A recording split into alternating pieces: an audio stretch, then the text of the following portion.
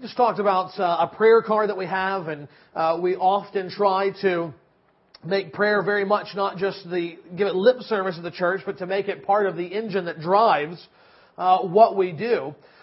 The question, though, when we think about prayer is what kind of things do we usually pray for? Not what kind of things should we pray for, not so much what we would like to pray for, but when the rubber meets the road, if we were to keep a log and a journal of the prayer requests that we offer, whether together and as a church or individually in the prayer closet, as it were, what kind of things would be showing up there? Just based on anecdotal evidence, based upon what I hear, what I see, what I observe, even out of my own life, I would say probably at least 2/3 of the prayer requests that we offer to God deal with things like health and safety and material prosperity. In fact, some people that I've talked to, other pastors that I asked, they would put that as much as 80% of our prayer requests deal with those things. Now, don't get me wrong, as we begin, there's nothing wrong to pray for those things. Even as we pray for friends and loved ones to be healed, to be safe as they travel, all of those things are good because God, I believe, desires us and takes delight when we give all of our life over to Him in prayer. The question is, though, should those kinds of requests be the kinds of requests that dominate our prayer life? 2/3, 80% is a huge chunk of the things that we are praying for. How would we know if those things should be the things that dominate our prayer life? If they shouldn't, how would we know how to change our prayer life? What should we be praying for? Well, the easiest answer to all those questions is simply this: look to the Bible. Look to the Bible. What do the things that the godly people in the Scriptures pray for? They're not just there as historical reference. They're not just there to tell us what happened. They are there to be examples for us as well. And so, especially in this new covenant era under Christ, we would look to the prayers of Christ Himself or His apostles, and we should ask ourselves, what kind of things did they pray for? What were the kind of burning concerns, the issues they had in their mind that they wanted to bring before God? This morning we see such an example of praying in Colossians 1. We, of course, a few weeks ago began the series as we're moving our way through the book of Colossians, and we continue that series this morning, and we come to verse 9, and what we see here is Paul telling them in the letter straight out, look, Colossian believers, this is what I'm praying for you. When I think of you, whenever I think of you, you come to mind and you are on my prayer list, in my prayers. Here's what I'm praying that God would do in your life. And therefore, I think this prayer serves as an example to us. Not just what we should be praying for other Christians, but what we should be praying for ourselves as well. So let's look to these verses and see what exactly it is that Paul is praying, was praying for the Colossians, and what we should be praying today. Colossians chapter 1, beginning at verse 9. And so, from the day we heard, we have not ceased to pray for you, asking that you may be filled with the knowledge of His will and all spiritual wisdom and understanding, so as to walk in a manner worthy of the Lord, fully pleasing to Him, bearing fruit in every good work and increasing in the knowledge of God. May you be strengthened with all power according to His glorious might, for all endurance and patience with joy, giving thanks to the Father who has qualified you to share in the inheritance of the saints in light.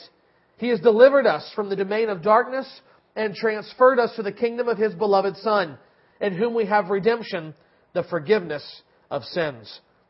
May God bless the reading of His Word. Last week we looked at the previous verses 3 through 8, and there we saw that Paul did not say so much, this is what I'm actively praying for you about, but rather, when I think of you, this is what I thank God for what He is already doing in your life. So verses 3 through 8 was him saying, this is what I see God has already done and what He continues to do, and so therefore this is what I thank God for. But now he moves on and he says, now in light of what I was thankful for, now here's what I continually am praying for. That's what we see in verse 9. It has the words, and so. Other translations have, for this reason. The point is, verses 9 through 14 are linked to verses 3 through 8. What are we to take away from that? Well, I think that we should take away at least this. Just because someone looks like they're doing well spiritually, just because it looks like someone is blessed, that doesn't mean we stop praying for them. We don't look at someone who is doing well and is growing, and we see them sharing their faith, and we say, man, God, we're so thankful for them. And we leave it. Paul says, I am thankful for you, but now I'm going to continue to pray for you. Why? Well, because on one level, even the best of men are men at best, and we continually need God to be at work in our lives. Apparent blessing doesn't mean that we just stop praying. Furthermore, verses 9 through 14 show us that there are some things that should be asked for over and over and over. What does Paul say? He says, from the day that we heard of you, we have not ceased to pray for you, asking. This is not just a one-off prayer that Paul thought, this is kind of nice. I'll pray this for them today, and I'll let them know. This is the kind of thing that Paul is continually, regularly praying for them. And therefore, I think it's important that we understand that our prayer life should not be driven just by emergencies. Well, you know what? He's not doing well. We should pray for him. That's good. Do that. But continually pray positively for people as well. Not least of which yourself, but especially others in the family of God. Be actively praying that God sustain one another in some of just the basics of the faith. Pray that people fight temptation to sin. That marriages are strong and healthy, that parents lovingly train up their children. I mean, just the rudimentaries of living out the Christian faith should be prayed for again and again and again for one another as we seek God to be at work in our lives. Well, Paul here says, here is something else that he prays continually for the Colossians, and therefore I think it is something that we should also be praying for one another. And if we had to summarize it, I would say simply this: Paul is praying that they live in light of the gospel. He's not been there, but he has heard of them, and he knows they have heard the gospel message, they have believed, they have trusted Christ as their Savior, and therefore he prays that they continue to live in light of that gospel message they have heard. And so therefore, that's what we want to be praying for ourselves this morning. We want to understand exactly what Paul is praying for them. We want to pray and understand how our lives should be affected by the gospel so that we can ultimately, in Paul's words, live a life worthy of the Lord. So 3 things we want to see this morning that describe the kind of life we are praying for, understanding not only what should be real in our life, but what we should be asking God to do. The first thing is this: we need to understand that gospel living begins with knowing the will of God. Gospel living, a life lived in light of the gospel, it begins with knowing the will of God. What does Paul say? Right at the beginning of verse 9. From the day we heard, we had not ceased to pray for you, asking that you may be filled with the knowledge of His will. The beginning there, from the day we heard, if you've not been here with the rest of the series, it helps remind us that just the historical setting is such that Paul has never met the Colossians before. He planted a lot of churches. This is not one that he planted. We read within the letter, it was Epaphras who was a key instrument in bringing the gospel back to his home city of Colossae. He is the one who has been preaching Christ. He is the one that God has used to start this church. Nevertheless, Paul says, since he heard that there was work going on in that city, he has been praying for them. And his prayer begins with this. He has asked God that they might be filled with the knowledge of His will. Now, oftentimes we talk about knowing God's will, don't we? We say we're seeking God's will in this matter. And I want you to pray that I would know God's will. And we have that phrase that is very much a part of not just Christian vocabulary, but I think the desire of our heart. We often want to know, what would God have me do in any given situation? And that's not a bad thing to do. But normally the focus is a little too narrow.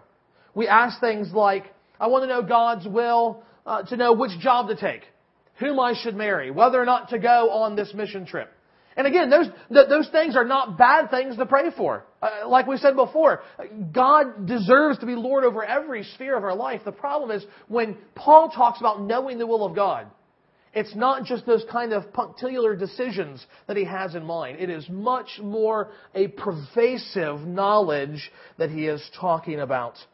Ultimately, the Bible makes it clear that God's will does not have to do so much with geography as much as it does morality.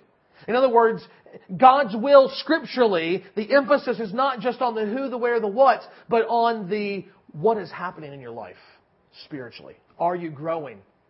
What does your life look like? What is your character? And so in Romans chapter 8, Paul tells us that God's will in the ultimate sense is that we be conformed to the image of His Son, Jesus Christ. Therefore, I think author John White is surely right when he says this: whether the process of making what God wants of you involves travel, money, joy, pain, or whatever, is secondary. His goal is to make you holy. And the kind of guidance He will give you will reflect this. Now, in some sense, can I just say that is completely liberating? It's absolutely completely. So like when I was thinking about where to go to college, there could have been 10 great Christian colleges that would have given me a good education to help prepare me for ministry, and I could have wrestled and sweated and prayed and said, "My goodness, but where is the perfect one? Where does God want me to go?" Well, to be honest, in some sense, I don't have to ask that question. The question I should be asking is, if I go to school A, is it going to help me look more like Christ? Yes or no? If the answer is yes, I go to school A. End of decision-making process. Now, there could be other things, couldn't there? How close is it to a good church? How close is it to a family? How much does it cost? There are other questions to be involved, but my point is, sometimes we trip ourselves up. Should I read this book on parenting or this book on parenting? Should I marry this person or this person? To some degree, don't wig out over those questions. The question that we should be asking is this going to make me look more like Christ? Is it going to hinder me looking more like Christ? And that's the general answer. And then you pray. What I always do is kind of the kind of trap door, because sometimes I'm sinful and I'm an idiot and I can't see clearly. I make bad decisions. I say, and God, if I'm making the wrong decision, then smack me on the head and move me out of that. Make sure it doesn't happen. Like a high view of God's providence. You know, He's not just out there, clipping His toenails, uninterested in what's going on. He is intimately involved in life. Back when we looked at Esther and Ruth and so many other books, we saw that. And so I want to say, if I'm moving towards this decision because I think it's right and it's not right, slam the door in my face, pull the wheels out from under me, don't let me go there. Don't let me make the wrong decision. But the Bible, my point is so much more concerned with who we are rather than the particulars of what we do. And that is exactly what Paul has in mind here. He's talking about them knowing not so much the individual decisions they are to make, but rather a deep understanding of God and His ways that encompasses all of life, all of their view of the world, so that in the individual decisions, they will be godly and live a godly life. It's more than just what I will eat for breakfast. It's about how I will live according to God's plans and purposes, as opposed to my own or the world's. That's what Paul is praying for when he prays that Colossians would be filled by God with a knowledge of His will. And he tells us this knowledge consists of two things. It is the knowledge of His will in all spiritual wisdom and understanding. Now, on one level, that means this, that knowledge of God's will is about more than just doctrine. You can read the finest theology textbooks in the world and still not know the knowledge of God's will for your life. It can happen. Now let me say I'm not opposed to doctrine, and I think you know that about me, right? Just by the books that are on my shelf. My point is, it's not just about doctrine, but at the same time, it's not anything less than doctrine and theology and the teaching of the Bible. But it's also going to be more than that. I mean, doesn't James say, very famously, we call all the time, even the demons believe that God is one. Even the demons have a right theology to some point. They have understanding this is who God is. But what happens? It doesn't affect how they live. It's not moved from just kind of intellectual, I agree, that's reality, to now this is going to affect how I think and feel and love and take delight in all those things. And Paul says, knowing God's will means knowing, yes, right theology, but also applying it to our lives in right ways and in how we live. That's the essence of spiritual wisdom and understanding. Biblically, wisdom is not just knowing facts. It's about knowing how to navigate life. It's knowledge applied to real life. So for Paul, what he is wanting us to understand, what he's wanting the Colossians to understand, is to take what we know of God and His ways, to understand them, and to begin working that out because we've understood it so well. To be able to work that out in any situation that comes up in our lives. The goal is that the Colossians are not going to be transformed by and measured by and shaped by the values and the norms and the sins of the culture around them, but rather it is going to be God's will in the broadest sense, the deepest sense, God's plan and purposes for humanity as revealed in Jesus Christ, that reality will begin to shape and conform them and their desires. Now, where is Paul getting this from? Why does he see this as so important? Well, to be honest, to some degree it's about the situation in Colossae, but I think more than that too. I think Paul, because he's already told us in Romans 8 that our goal is to be conformed to the image of Christ, I think it's because he realizes that's how Christ lived, therefore that's how his people should live. Do you remember Isaiah chapter 11? It's a prophecy about the coming Messiah, about who the Christ would be and how He would serve. Listen to how Isaiah describes the ministry of Jesus there. He says, "The Spirit of the Lord shall rest upon Him, the Spirit of wisdom and understanding, the Spirit of counsel and might, the Spirit of knowledge and the fear of the Lord." That's the kind of Spirit that was on Christ during His earthly life and ministry. God's own Spirit of wisdom and knowledge that led Him to a fear of the Lord. And Paul is saying, I think, that's the kind of life that we should have as God's people as well. And I think that that's good, because if that's what Paul means, it's encouraging for us. Because if we're going to try to live up to the expectations Paul here has for us as Christians, guess what he's saying? The same Spirit that came upon Christ and empowered Him for ministry in His humanity, the same Spirit that raised Christ from the dead, is the same Spirit that God gives to you, O Christian brother and sister. Therefore, the same Spirit of wisdom and understanding, of counsel and might, of knowledge and the fear of the Lord is ours. Is ours.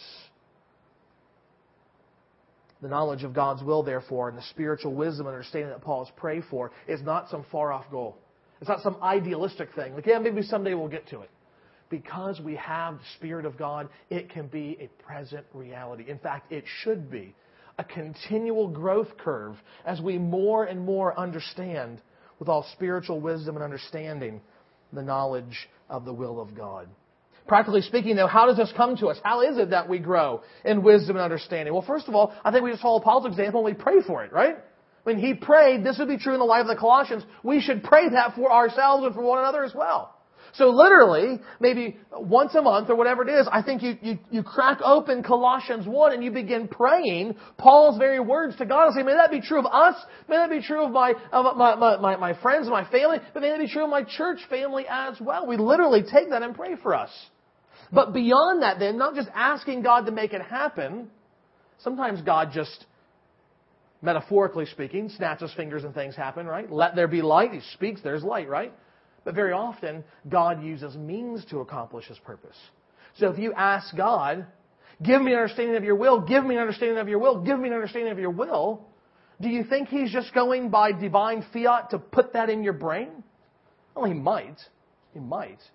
You know, the Bible consistently, from beginning to end, says the Spirit moves where the Word of God is proclaimed.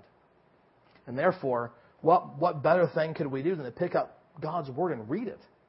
I mean, that ultimately is what the Spirit is going to use most quickly, most pervasively, most easily to develop an understanding of God's will in our minds as we take in the Word of God.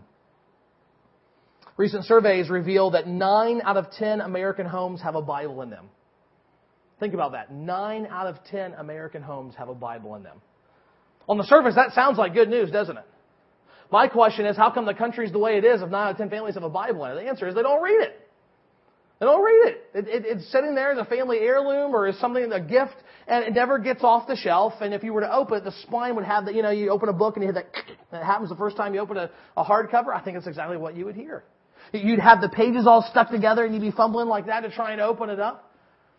And when people do read it, how do people often approach the Bible?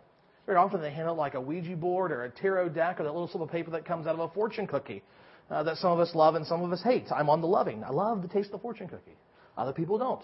That has nothing to do with the sermon. I just thought I'd share. The point is, some people just pick out a verse of the Bible completely devoid of the context in which it's written. They do not systematically read into the Bible. They just kind of say, boop, oh, that's interesting. Okay, I'll take that away today as my word of wisdom. As if the Bible is some kind of I Ching or whatever. It doesn't work that way. It doesn't work that way. And the sad reality is there are some people who claim to be Christians that read the Bible that way. I have enough things going on in my life, enough plates spinning in the air, enough hats I'm trying to figure out which one I'm wearing at a given time. I tend not to really care what's going on in strangers' lives. But sometimes you're held captive. You're sitting in the coffee shop, trying to mind your own business, do your work, and someone behind you is talking very loud. And unless you put the earbuds in and blast yourself out with, listening to Lecrae or something, you're going to hear what's going on behind you. Or you're standing in this very long checkout, you look like people are moving quickly in the line and you're thinking, that's the one I want to get in. And as soon as you do, it's like dead stop. And suddenly you're not moving and like everybody else is going around you. And you're listening to people. And I don't know how many times I've been in a situation, I'm listening to Christians talk. I assume they're Christians. They're talking about Jesus and they're talking about going to church. I think at least in their mind that they're Christians. And they start talking about the problems they have and decisions they've got to make. And what you hear is this kind of random mishmash process of complete gobbledygook about how they're going to decide what they're going to do. It starts with, well, this is what my friend said. And this is what my niece did in her life. And maybe there's a Bible verse in there. Maybe a pastor said something. But more often than not, they're quoting song verses. Do you know how many times I've heard people say in a decision-making process in relationships, well, you know what they say. If you really love the person, you let them go. And if they're yours, they'll come back. What? Where is that in the Bible? Where is that written in stone? And so what happens is you find people just kind of bouncing around through life like a ball in a pinball machine, having no idea what's going on, or even how to know how God would have them to live, though they desperately want to know. Why? Simply this, they haven't read the book. They haven't read the book. They've not had their mind reformatted like a new computer's hard drive, like Paul says in Romans 12. He says the way you come to increasingly understand the will of God is by again and again and again and again overriding the sinful selfishness, the sinful thinking, the sinful desires of our own heart with the beauty and the glory and the truth of God's Word as we read over and over and over again. That's how the Spirit begins to work in our life and we come to a greater knowledge of the will of God and all spiritual wisdom and understanding. But understand this, that knowledge is not an end in of itself. This is the second thing that we see about what it means to live a life marked by the gospel. Gospel living means walking worthy of God. Gospel living doesn't just begin with understanding the will of God, but it also means walking worthy of God. Paul says, I want you to be filled with a knowledge of God. Why? So as to walk in a manner worthy of the Lord. Now, of course, in biblical imagery and the cultural language of the first century, and even today, we in part understand this. A person's walk doesn't actually have to do with how they walk. It's not whether or not they have clown shoes and have to take big steps or something. It's about the kind of life in which they live. That's what it's talking about. What is your way of life? How do you think? How do you feel? What do you love? How do you react in circumstances? I always, in premarital counseling, I'll tell people, so how do you know each other? How well do you know each other? One of the things I'll say is, where do you like to avoid on Friday night when you go out for a date because you know there's so much traffic there? And they'll tell me, and I'll say, okay, this Friday I want you to go there. Right in the middle of traffic, right in the middle of rush hour, where you're going to sit for 30 minutes at a light, and I want you to watch how the other person reacts. I mean, that's now we're getting down to the way in which we walk, biblically speaking. Okay, that's what it's about. And Paul says, as the one who has had faith in Christ for the message of the gospel, as a disciple of Jesus, your walk, how you live your life, should be worthy of Him. I mean, let that blow your mind for a minute, what Paul is saying there. Let the weight of those words rest on you, not lightly. If Christ has purchased your life, you belong to Him, and now your life should be lived worthy of Him. I think what Paul means is something that he says elsewhere to the Corinthians when he says, be imitators of me as I seek to imitate Christ. So in the way that Jesus showed love towards the Father, we should show love towards the Father. How Jesus loved people, how He knew the Scriptures, how He prayed, how He showed mercy to sinners, and so much more. All of that should be seen in us. That's what gospel living is. And Paul goes even more specifically. He puts a finer point on it. He says more than that, though, the specific way in which we walk in a manner that is worthy of the Lord is that we walk in a manner that is fully pleasing to Him. It is fully pleasing to Him. Think about the aim of so much of our living today. It is aimed at pleasing ourselves. What's easiest for me? What's best for me in this situation? Regardless of anyone else on the planet, how is this going to make me happy? Part of that is our culture. Part of that, frankly, is sin. And Paul here says, regardless of where it comes from, it needs to be blasted out of us like dynamite in a mine. Because the way we should be living as Christ's disciples is with this one aim: how can I please my Lord? How can I please my King? How can I please my Savior? So every decision, when I haven't got enough sleep, how do I talk to my kids in the morning? How do I talk to my spouse? When my boss is a complete and utter jerk, how do I respond to him? How do I treat him?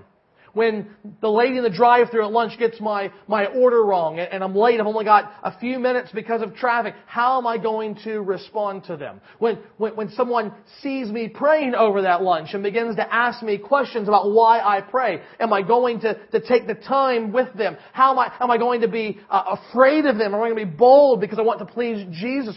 You just go through your day. Can you imagine what a difference it would make if our first thought was, how can I please Christ in this situation? How can I make Him happy in my life? It reminds me very much of the story of Eric Liddell. I've mentioned him before. The Olympic athlete who originally could not compete because he refused to participate in the tryouts, which were on a Sunday. And therefore he qualified for a race that he'd never run before and still attained the gold in the Olympics. I mean, you watch the footage of him running back then, and in my mind, at least, it's got to be a miracle that he even won anything. I mean, these days, everybody is streamlined, they're focused, they're hunched down, they're pumping. And as Eric would enter the home stretch, he would come out of that kind of stance, and he would flip his head back and be flailing his arms wildly like some kind of wild Scottish geese. And yet he won. He won over and over and over again. He won. And the best thing about Eric Liddell was he could have taken that gold medal, he could have taken that Olympic fame, and he could have rode it on for just about as long as he wanted in Scotland. Because he was a national hero. And instead he packed it all up and he said, I'm going to follow the footsteps of my family, go to China and be a missionary. But even before then, when he ran, his sister one time asked, why do you run? Well, why do you smile when you run? And here's what he said. He said, when I run, I feel God's pleasure. Now, why was that? How could he say that? I mean, isn't that a little arrogant? When I run, I feel God's pleasure? No, because here's the reality. Eric did not look to his life and say, boy, I had great genes from my parents, therefore I run well. Or I had great instruction from my coach, therefore I run well. No, he says, I have a great God who has blessed me, and therefore I run well. And so therefore, when he ran to the glory of God, and he knew, because he was delighting in God in that moment, God was delighting in him. Oh, that we could live that way ourselves, each and every moment, trusting, relying, glorifying God with the great aim of pleasing Christ in all that we do. Paul gives some specifics, though, helping us not just to have vague notions about what that means, but he tells us specifically what this kind of life would look like. What the kind of life that would be pleasing to Christ would look like. What the kind of life that would be lived in a manner worthy of the Lord would look like. He tells us 4 things. First, he says that it means we'll be bearing fruit in every good work. We will be bearing fruit in every good work. This is exactly what we were saved for. To bear fruit in good works. Again, Paul's own letter, this time to the Ephesians, chapter 2, what does he say? He says, very famously for most of us, by grace you have been saved through faith. And this is not your own doing, it is the gift of God, not a result of works, that no one should boast. What's the next verse say, though? For. Why are we saved by grace? For we are His workmanship, created in Christ Jesus for good works, which God prepared beforehand that we should walk in them. Paul will say later in this chapter to the Colossians, before your conversion, your life was consumed with excelling in committing evil deeds. Now, he says, as Christians, though, your life should excel in good deeds. And that's true for every believer. Christian salvation does not come by what we do, but what we do shows whether or not we have received Christian salvation. Secondly, Paul says that we should walk in a manner worthy of the Lord by increasing in the knowledge of God. By increasing in the knowledge of God. We see that in verse 10. Notice that Paul already prayed to the Colossians to be filled with the knowledge of God, and now he prays again that they would walk worthy of Him, and that would be reflected in that they would increasingly be filled with His knowledge. Now, what's going on here? Simply this, Paul is saying we should never be satisfied with the status quo. We should never look at our life and say, okay, I'm good enough. I've reached a point where I don't need to grow anymore. No, he says there is if knowing God's will results in a life pleasing to Him, then he says a life pleasing to Him means you will be increasingly knowing His will. You see how that works? It's not a vicious, endless cycle either, because we are increasing in the knowledge, therefore we are increasing in godliness. Our life is on a trajectory of growth. That is what Paul is saying. More than that, though, thirdly, he says, the way we will be able to walk worthy of Christ, verse 11, is by being strengthened with all power according to His glorious might for all endurance and patience with joy. In my translation, verse 11 begins with the words, may you be. And we might imply from that he's talking about a new petition, something else he is praying for. But grammatically, this is just the third descriptor of what the walk is supposed to look like. The gospel life, the manner of life worthy of Christ. And here basically you have one of the texts, I think, the biblical truth that warrants St. Augustine's famous statement, what God requires, God provides. What God requires, God provides. What I mean by that is this. So far you could be listening to all of this. You could be tracking with Paul, understanding exactly what he's saying. You could be agreeing that I'm interpreting it correctly. But you could just be crushed inside, laden with guilt, thinking, how in the world am I ever going to live that way?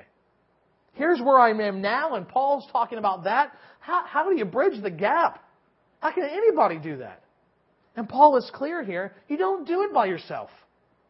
Yes, you work at it, but ultimately it is God's Spirit that is empowering you through this process of change. He is the one that is making it possible for you to endure in this life, lived in a manner worthy of Christ.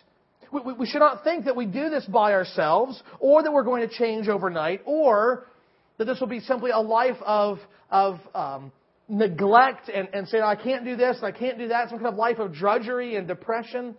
No, Paul says because God Himself is empowering us, because His Spirit has taken up residence in our life when we trusted in Christ. Therefore, we can endure, and we can endure patiently, waiting for growth to take place, even as it unfolds with joy for the journey set before us. Finally, he says, Christians who walk worthy of the Lord are to be characterized by thankfulness. Verse 12 says that we are to be giving thanks to God. Back on September 8th, 1820, that's 191 years ago this Thursday, the ship Lady Elgin began having trouble on Lake Michigan near the campus of Northwestern University to the point it became clear the ship was going to sink. Thankfully, though, at that time, the university had a trained life-saving team, and it assisted the vessel in distress. They went out for rescue, and in fact, one student, Edward Spencer, personally saved 17 people himself, pulling them from near death in the frigid waters. And they were frigid. We all know what the weather can be like around here. And in fact, such were the conditions that Spencer permanently damaged his health by being in the water for as long as he was that day. When he died some years later, unable to go into his chosen vocation, ministry, it came to light that though he ultimately gave his life for all 17 people, not one of those 17 people ever bothered to thank him for what he did. Not one, either that day or in the weeks or the months that years followed, ever thanked the man who literally pulled them from death out of a freezing lake. How much more? How much more should we be thankful when it comes to the salvation we have experienced through Christ? The one who fully and finally and immediately gave His life for us, that we might know God. When we are tempted to forget that, Paul reminds us exactly what Christ did, and we see that in verses 12 through 14. That brings us to our final point this morning, and that is this: gospel living is only possible through the Son of God. Gospel living is possible through the Son of God.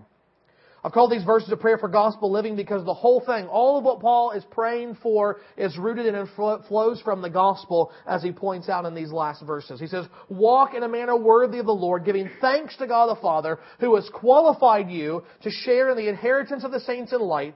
Verse 13, He has delivered us from the domain of darkness and transferred us to the kingdom of His beloved Son, in whom we have redemption, the forgiveness of sins. Remember what the Colossians were facing.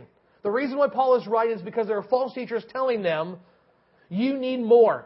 You need more than what you have to be right with God. Jesus wasn't everything. He was important, but He wasn't everything. They needed something more to keep the demons off their back and to have access before God in prayer.